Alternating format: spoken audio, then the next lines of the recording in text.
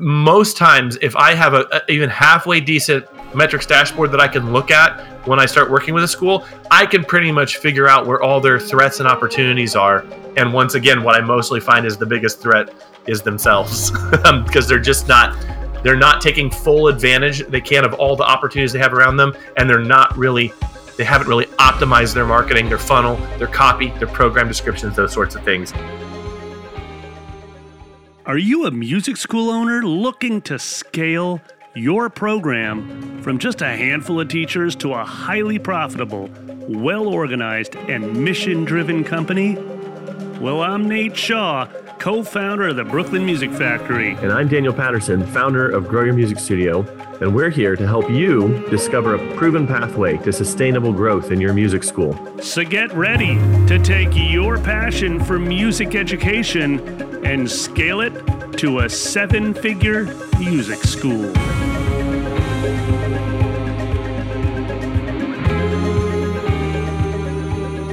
Hey, welcome back to another episode of 7-Figure Music School. Towards the end of last year, I was scrolling Facebook, was in a Facebook group for music school owners, and found a post from someone who was experiencing a little bit of turmoil. Essentially, a big corporate chain had a music school, and we'll just name it here, School of Rock, had moved into their neighborhood. Not just moved into their neighborhood, this particular school owner could see this new music school from the front of his music school. They were freaked out about this School of Rock coming into the neighborhood. Simultaneously, someone in our mastermind, Nate and I's mastermind, reported to us that they had a music school opening up in his neighborhood. And he was kind of wrestling with this, getting concerned. So Nate and I sat down, kind of had a discussion about competition and whether or not a corporate chain or any other music school is a threat to your business. And that is what we're going to cover in this episode today. So Nate, here's my question. Let's start out. And I think we'll just ping pong back and forth. I don't think we're going to have like a super neat bolded list of what you need to do. My conception of this episode is that we're just going to talk about the nature of competition, how to be prepared, what one needs to do, and what opportunities might lie in this perceived threat that any music school owner could have at any time if someone moves into their neighborhood. So I want to make this maybe a little more free form. Let's just start with that in mind. What are your initial thoughts about this? Well, right out of the gate, massive empathy for this small business owner, because the same story literally happened to Brooklyn Music Factory in like year 3 of our existence. We had a School of Rock open up like 6 doors down on the same side of the street of us in Brooklyn. And so right out of the gate, I'll say, man, I totally get the initial emotional reaction of just being like, man, this is my baby. And now somebody is like, someone might take away my baby, my small business, this thing that I've put everything into. Someone's going to just open up on the block and try to take it away. So yeah, that's what I would open with, Daniel, which is just like, I feel you. I know what it's like. It's literally happened to BMF. And I want to acknowledge it. It's almost like you take it personally. You start to feel like this anger. How dare this person do this? You know, hey, it's just another small business owner. They're trying to make it too. But I do want to acknowledge, like you're saying, that those emotions can run pretty deep, can run pretty hot. Yes. Whenever I'd see an ad for another music teacher or music school in my area, or even Guitar Center, I would take it a little bit personally when I noticed that in my own in my own area. And what I can add to it, Daniel, is now it's 10 years later and we're thriving.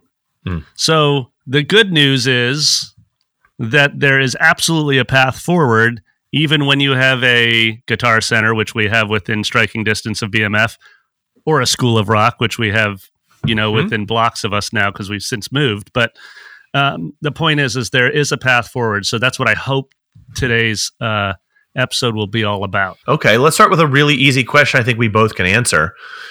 Do you think a big corporate chain threatens a music school, or any music school being in the close vicinity of a music school? Does it threaten them? What are your thoughts? I would say it does not threaten you if you're ready, able, and willing to get crystal clear on why you matter as a music school. So it does threaten you if you're thinking you're playing some kind of marketing game where it's like whoever can throw more money at SEO and the Google ads is going to win. If you think that that's the game you're playing, then I would say, hell yeah, I'd be nervous, because how are you going up against the resources of corporate HQ of a School of Rock, which is funding all of these SEO ventures, et cetera? You know, if you're going to, but you are very much going to win, and not only win, but you're going to probably find a much stronger version of yourself if you're willing to dig in deep to why you matter. So it's not a threat if you're willing to go there. I'm going to answer in a similar way, but with different reasons that are complementary to your reasons. No, I don't think it is a very rare situation where, and I've worked with a lot of music schools, and I can't think of a time where I saw a music school open up or the presence of competition being there. I've thought, oh, this is actually a legitimate threat that could end that business. I don't know if I can think of one instance where I saw that, because the truth of the matter is that there was already competition there before. You've just become more aware of this particular threat, but there were already all kinds of other threats that you weren't even taking into account. It isn't just School of Rock. The dance, you're a music school, but the dance school down the street is actually, quote unquote, a threat to you as well. The karate school is a threat. Yes. You didn't identify it emotionally as much as a threat, but it was a threat. I don't want, now again, the undercurrent of this show is massive empathy. Okay. But I would say they're about as much a threat as Instagram and TikTok being a threat. Okay. And what I mean by that is the real threat that we all as business owners have is actually an attention. So the Kardashians are a threat to you. Instagram and TikTok are a threat to you because they take valuable attention and focus away from the thing that you're trying to put out into the world. But we don't perceive that as a threat. We do perceive the corporate store opening up, or another music lesson chain opening up, or flashy marketing, or what looks like expensive marketing. We perceive that as a threat. But to me, they're all about on the same level. And I'm going to go into more logical and rational reasons why later in the episode. But my overall answer is no, not a threat. Nice. I love it. So I'm going to go back to our story for a second to answer that, which is when School of Rock moved onto our block, we had a Jam Band 101 program. We had a Rock, Write, and Record program. And both of those group class programs, or those band programs, were focused primarily on kind of like building community through collaboration in a band. And we used cover songs almost exclusively. So a direct threat, like to a parent outside looking in, it could be like, oh, these two places are doing the same thing, because they wouldn't have the sophistication to see how you were unique. Okay, continue. I just want to point that out, though. And that's a super important. The way they don't have the sophistication, they're not really going to dig deep into the features. How are you different? And in fact, so often I would describe Brooklyn Music Factory, and they would say, "Oh, you're like a School of Rock."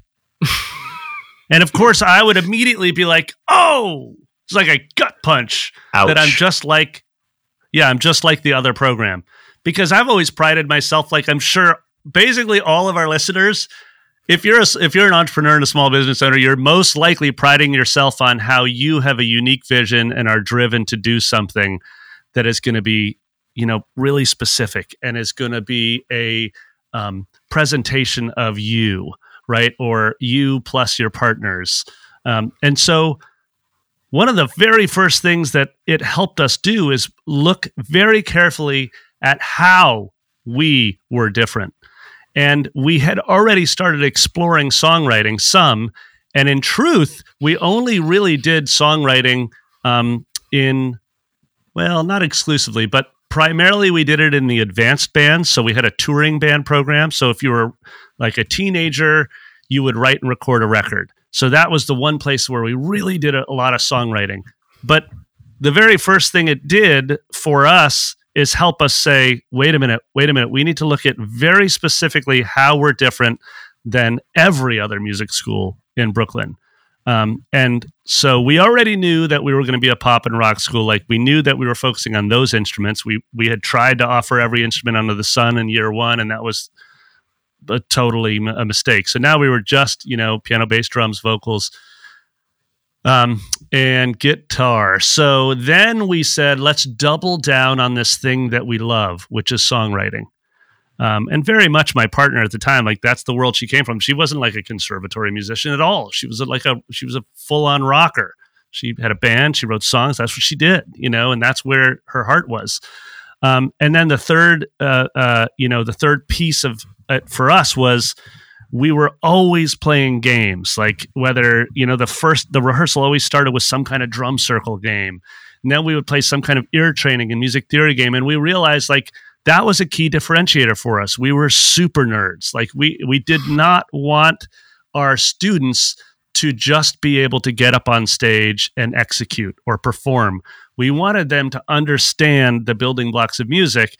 Actually, it was much more important for us that they were music nerds. Like, we wanted them to really understand what was the choices they were making when they were writing songs, more so than we needed them to perform flawlessly on stage for parents. And so, yeah, I would say number one for us is it just this kind of look at your competition, as it were, is actually more of a clarity of vision. Okay. I don't know if this is necessarily pushback. It's probably more of a request for clarification, because in getting very deep into what you said there, it sounds like that you became acutely aware of why you guys were better or unique. But again, the end user doesn't have the sophistication to see that.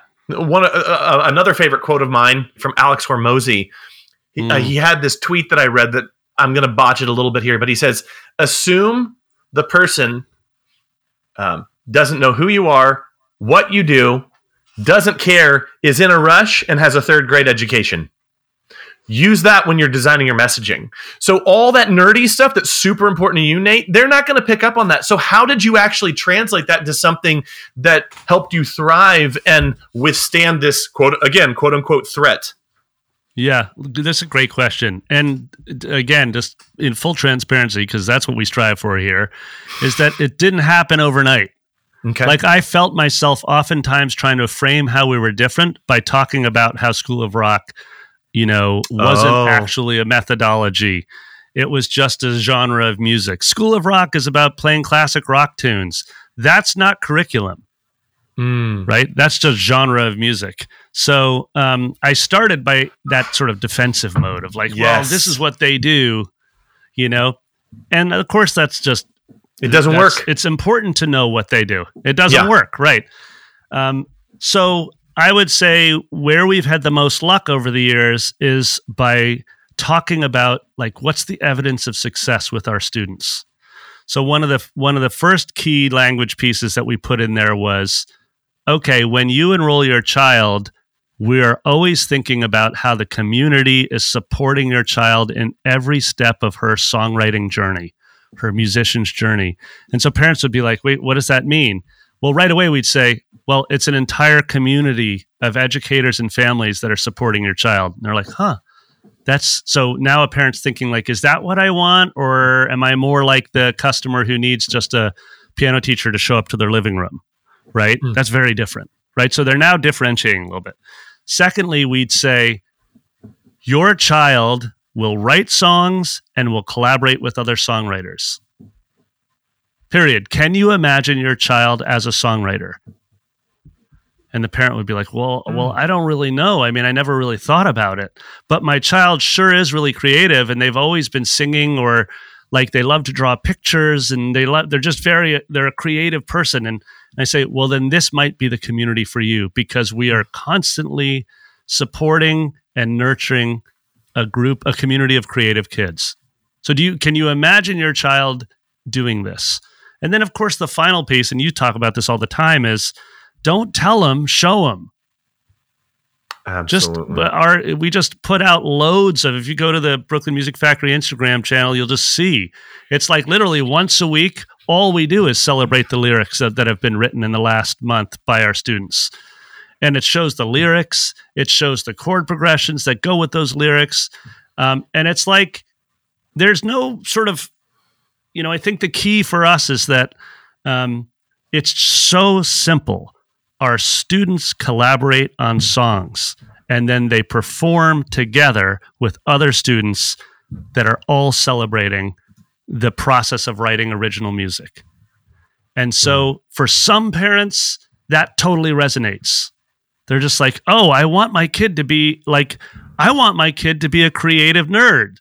Like, I want them to be in there writing.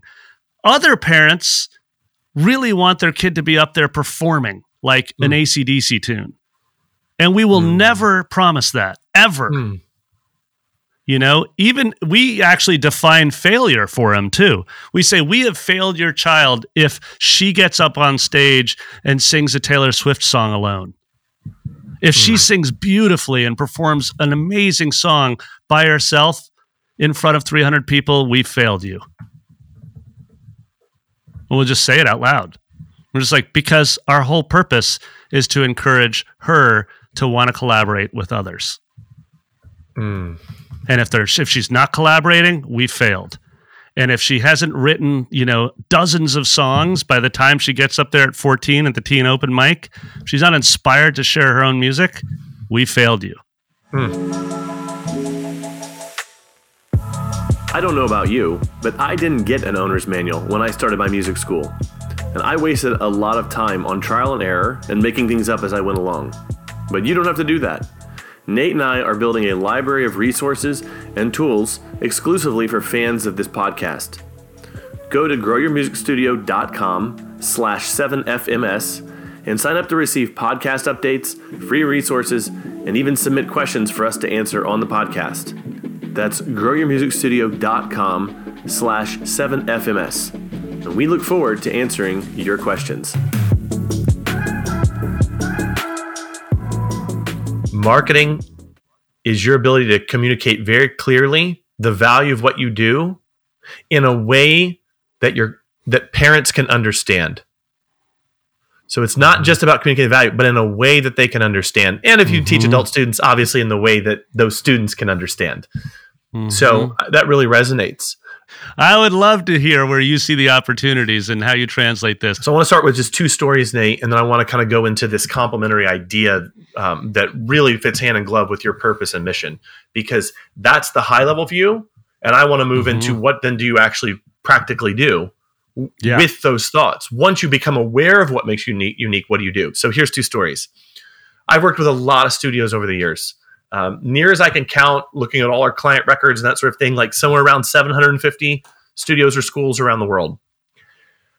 There are a number of places in the United States and in Europe where I have 3 or 4 studios that are in really close proximity to each other where they've worked with me. In some cases, it's because one of the school owners was really happy about working with me and told their friend, another school owner, you should go work with this guy. They are competition. They're very aware of each other's presence. There's a place in North Atlanta where there are 4 schools who are running the same program that I taught them within like a 5-mile radius of each other. They're within a 5-mile, they're all within like this 5 square miles or 5-mile radius, whatever. Some are even like a mile apart. And they're running the same exact program. I want to tell another quick story here. Speaking of Atlanta, the very first client I ever have, and I know she listens to the podcast, so she'll smile when I tell this story. The very first client I ever had, when she started with me, she had 21 students. She's worked really, really hard over the last 5-6 years, up to nearly 400 students now. And she literally had another music school open in her same building. Right. And not only that, the owner was, the owner copied her marketing, copied the programs that she was doing in the same building. Now, this was not a threat to my client. And in fact, we spent more time talking in some of our coaching calls around just like dealing with the frustration and kind of the anger of having your work ripped off than we really did talking about the existential threat that this presented to her school. Because a common phrase that we used at that time, and this was a while back, like 5+ years, we kind of quoted Gary Vaynerchuk. He had kind of blown up on social media at that time. And Gary had this phrase of, you can't beat what you copy. And that's the phrase that we kept saying to each other to kind of encourage her in this really frustrating, but not threatening situation she was in. By the way, since that time, she's absolutely kicked the butt of this other school. Obviously, you can't beat what you copy. It's true. So those are the stories that I would frame what I'm about ready to say. And then I want to kind of move into the more rational / practical things that I think one should engage in moving forward. If you truly believe there's an existential threat, you have one of two ways to approach this. And if you aren't aware that the second one exists, you will default to the first one, which can put you through some storms, so to speak, some emotional storms. Because the default is to supply anecdata for yourself. And as humans, we tend to be negative. And so what I try to bring in my coaching and just even in my own personal challenges that I have in my business and life is, what is the actual facts of the situation? So you can either assume like, oh, I bet you 50-50 we don't exist in 2 years because this other school opened, like, okay, well, that's data, but it's not based on anything. So what data can we actually look at? And that's really the point here. Your metrics will tell the story. So if you actually think that there's a threat, you'll actually be able to measure the size of the threat that person presents to you. So for instance, if you're running ads or SEO, or you have some sort of ongoing marketing that you're doing, and this other school opens up, whether it's School of Rock, Bach to Rock, any kind of chain store, Guitar Center, or just another music school or program. And you can go into your website data and look at how many people visit your site each month. And if they're an actual threat to you, you will actually see your traffic decrease. That's actually a way that you can measure the extent to which they're a threat to you. Oh, we were getting 200 visits before. Now we're only getting 120. That's the size of the threat they are. Similarly, you can look at all parts of the funnel and measure the size of the threat that they are. If your ads before, and now I'm going to get kind of nerdy here, but I'm not going to go too deep into this. Let's say you're running Google ads, which I think every school in America should be running if you're wanting growth. You can actually measure what's called your impression share. There is a column that you can add to your campaign called competitive metrics. And one of the metrics is, how much are my ads getting shown versus the number of times they could have been shown given how many people are searching for this. You can actually see that number. And there are things you could do that if that number dropped, to shoot it right back up to maximum again. And I know how to do that, and I've taught schools how to do that. So you can actually see how many times your ads aren't being shown versus if they're being shown, your competitors' ads are being shown. Now, obviously, you can't do that on every platform, but that's one that you can do on Google. But the larger point that I'm trying to make here, not to get too nerdy or in the weeds, is that you can actually measure the impact that their presence has on you. If before you were measuring and you were getting 12 contacts on average a month and it drops to 8, then you actually know, and you can project out, oh, their presence here is going to cost me this, or it is going, the new normal will be this based on what I'm seeing in all these metrics. But here's the thing. This is the punchline, Nate, to all of this. That in actual instances where I've been coaching someone and a threat like this has shown up, or a threat like this already exists for someone, it's very rare that I actually see a significant dent in their metrics. It's very rare. That's the honest truth. So what's happening, and I want to kick it over to you because obviously you have something to say here. What's happening is that people are having an emotional reaction to a new perceived threat. They're supplying anecdata that isn't really grounded in reality as to how big that threat is, and then they don't have a metric system in place to actually measure the true extent of what that threat is. It could be worse, but most of the time it isn't. And again, most of the time for schools that actually start measuring their metrics, this is the final punchline, for schools that actually start measuring their metrics, more often than not, the biggest threat that a school owner has is themselves. Because most of the time, they're not spending enough on marketing, not optimizing their marketing enough, not getting clear enough on who they are, what their messaging is. And most of the time, when a school comes to work with me, I don't focus on their competition. I almost exclusively focus on all the ways that they're dropping the ball themselves and help them move to correct those problems. And we see a lift in their numbers that had nothing to do with the competition around them that already existed and is future-proofed them from any other competition coming in. Even if other competition did come in, let's say a really well-run, well-capitalized music school came in, it really shouldn't be an existential threat if they're doing everything they can to have a really good funnel and a good marketing presence and, the big one, a good product that they can clearly explain to a potential client, hey, here's who we are, what we stand for in simple, understandable terms. That is the best way that they can future-proof themselves and take steps now to distinguish themselves from current competition and future competition. Yeah, it's super interesting because the what I hear you saying is that anytime we're feeling like, I have this thing written in my journal right now that's like, Nate, if you're feeling something in your gut, then you want to sit with that feeling. Like, don't just bump it aside. Like, don't use your avoidance tactics to just be like, I'm going to power through this. But rather sit with the feeling and address the feeling. And what I hear you saying is like, yeah, of course you might be feeling that, but that's an area where we have an opportunity to work on ourselves. And we can help work on ourselves by activating. What are the very specific things we can measure and do? And I want to go to there. I want to go there next because this is an area personally, Daniel, where like my coach has been hammering me for the last year plus, which is like, Nate, this isn't a navigation issue. This isn't an issue with you around whether you're doing the right thing with your life. This is an activation issue, an innovation and activation issue. So make sure you stay active in what you can get done over the next 7 days, over the next month, and then assess how it's going. And so a couple things that we did right out of the gate, I already talked about one, which is we really sat down as a team and talked through our products and our purpose and said, hey, let's get crystal clear about what we're offering and get really specific about it. And then make sure, by the way, that we're not just sharing it with the teachers and saying, hey, this is what we're doing now. We're a songwriting program. It's all about collaboration. Make sure that it gets into your marketing messaging. Make sure that gets onto the landing pages, gets into your emails. Double down on what you believe to be your purpose and how you define success, how you define failure with a student. Make sure that you're sharing that. The next thing we did, and this came in a marketing workshop that I went to years ago, but I really appreciated it, was doing a competitive review. And I just pulled this up.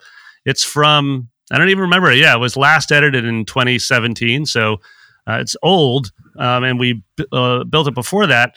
But basically, it looks at all of the schools in our neighborhood. Not all of them. We just picked 4, actually. It just says pick 4 competitors.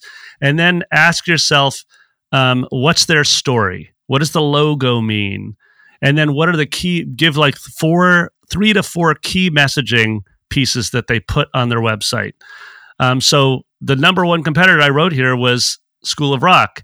And their logo, just what is the meaning? What's the story we see? It's like life is rock and roll. Right. And then the key messaging we wrote down was they put rock, they wrote create killer musicians, they wrote everyone deserves to feel like a rock star, they wrote performance is everything. So it gets really easy for us to be like, oh, everyone feels like a rock star. Like you were talking about how to differentiate yourself. Well, obviously, if we tried to copy the School of Rock's messaging, we would just be, it would be a failed attempt. We just keep wondering why our inquiries were going down and why we couldn't compete, right?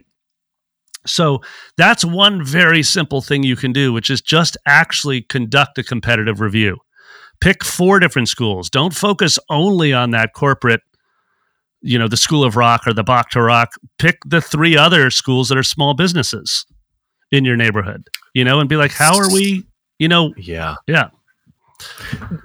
It flies in the face of reason. Yeah, what do you got, Daniel? I'm already freaked out about the one. Why would I add 3 more to it? But that's what happens when you approach things rationally. It's so good. Nate, I think as we move into the, kind of wrapping up here, I love that it's very practical. You're giving someone something to do. Any other practical things or even big picture thoughts as we kind of wrap it here? Because I'm going to end on a few practical things as well, but I really want you to put it all out there on the table to help people as much as possible. Again, massive empathy is the undercurrent of this episode.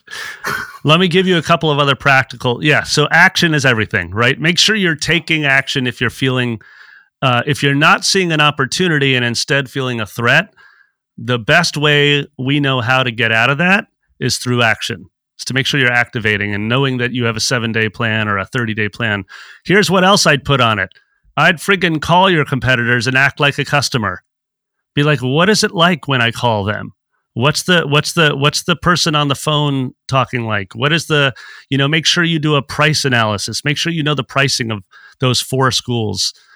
Do a cost analysis and know how your pricing fares against theirs. Next thing I would do is I would figure out what they are paying their staff. Do an operational analysis. This is not complicated. You can go on something like Indeed, or I think it's what is it? I can't remember what it is. Glassdoor, Glass Ceiling. Can't remember which it is. But there's plenty of site.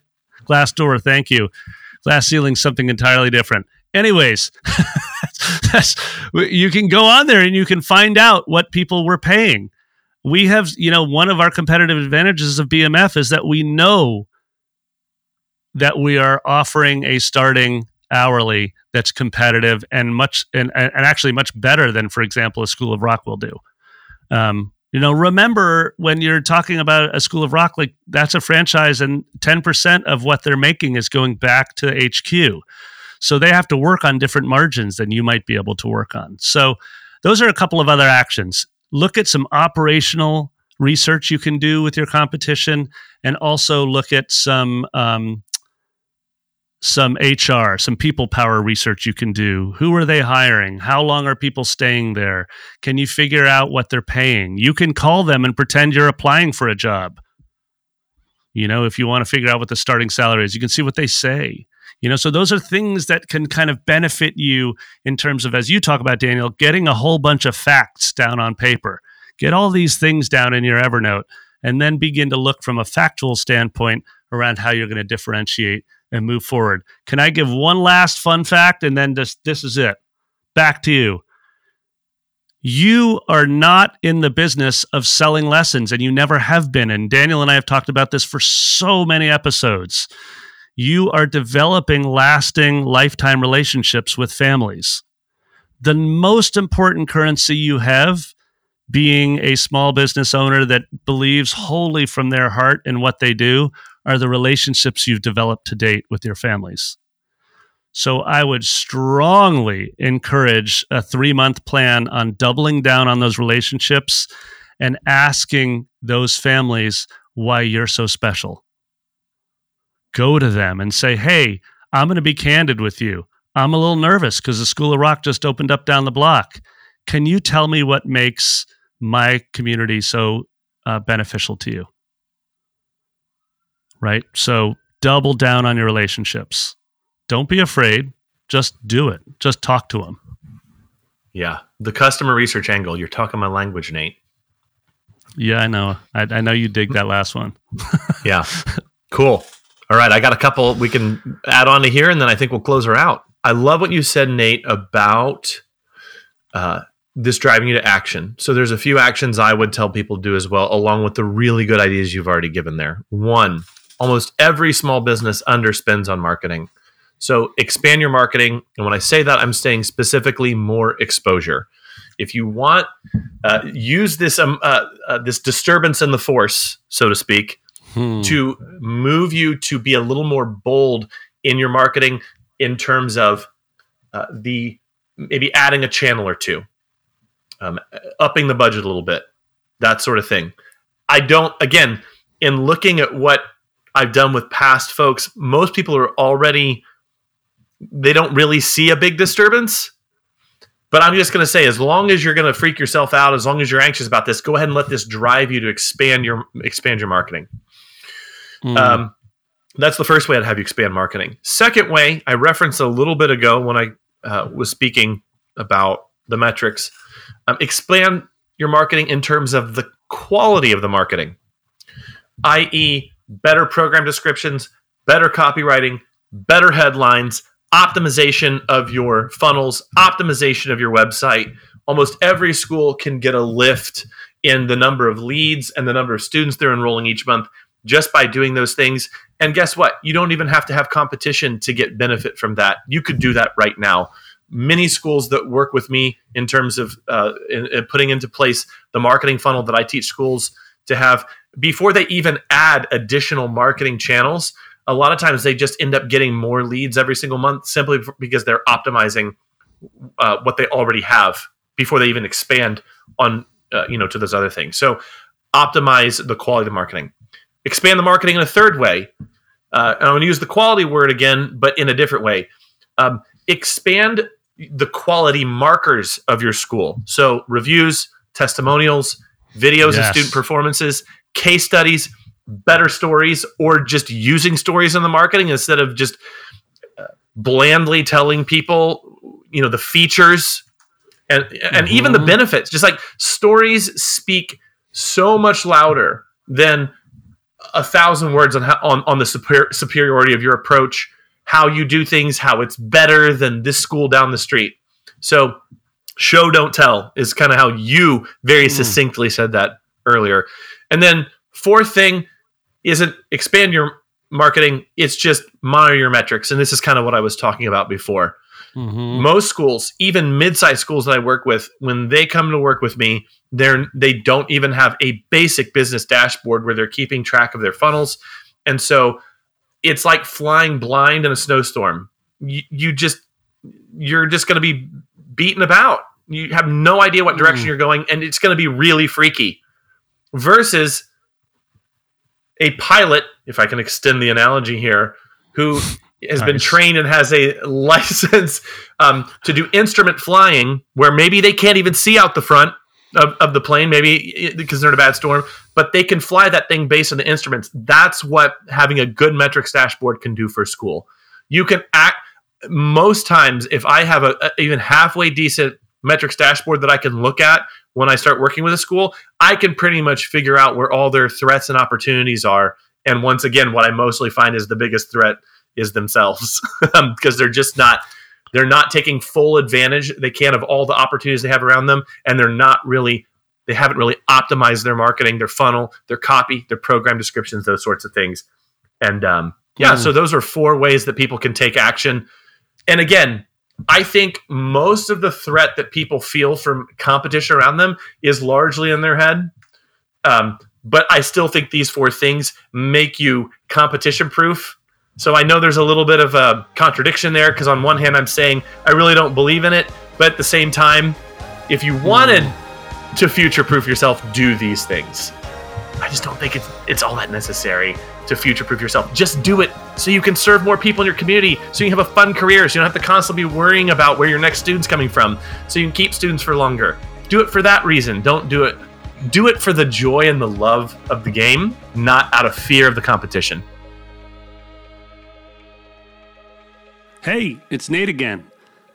Every year at Brooklyn Music Factory, we get dozens and dozens of great reviews from our families. And you want to know how? Because we ask them. And they're happy to leave a review because of the positive impact that we've made on them. And so now I have a simple ask for you. If this podcast, the 7FMS podcast, was helpful to you, would you mind leaving a review for Daniel and I? And please share the podcast with another music school owner that you think might benefit. It's one of the best ways that you can support us. We appreciate it.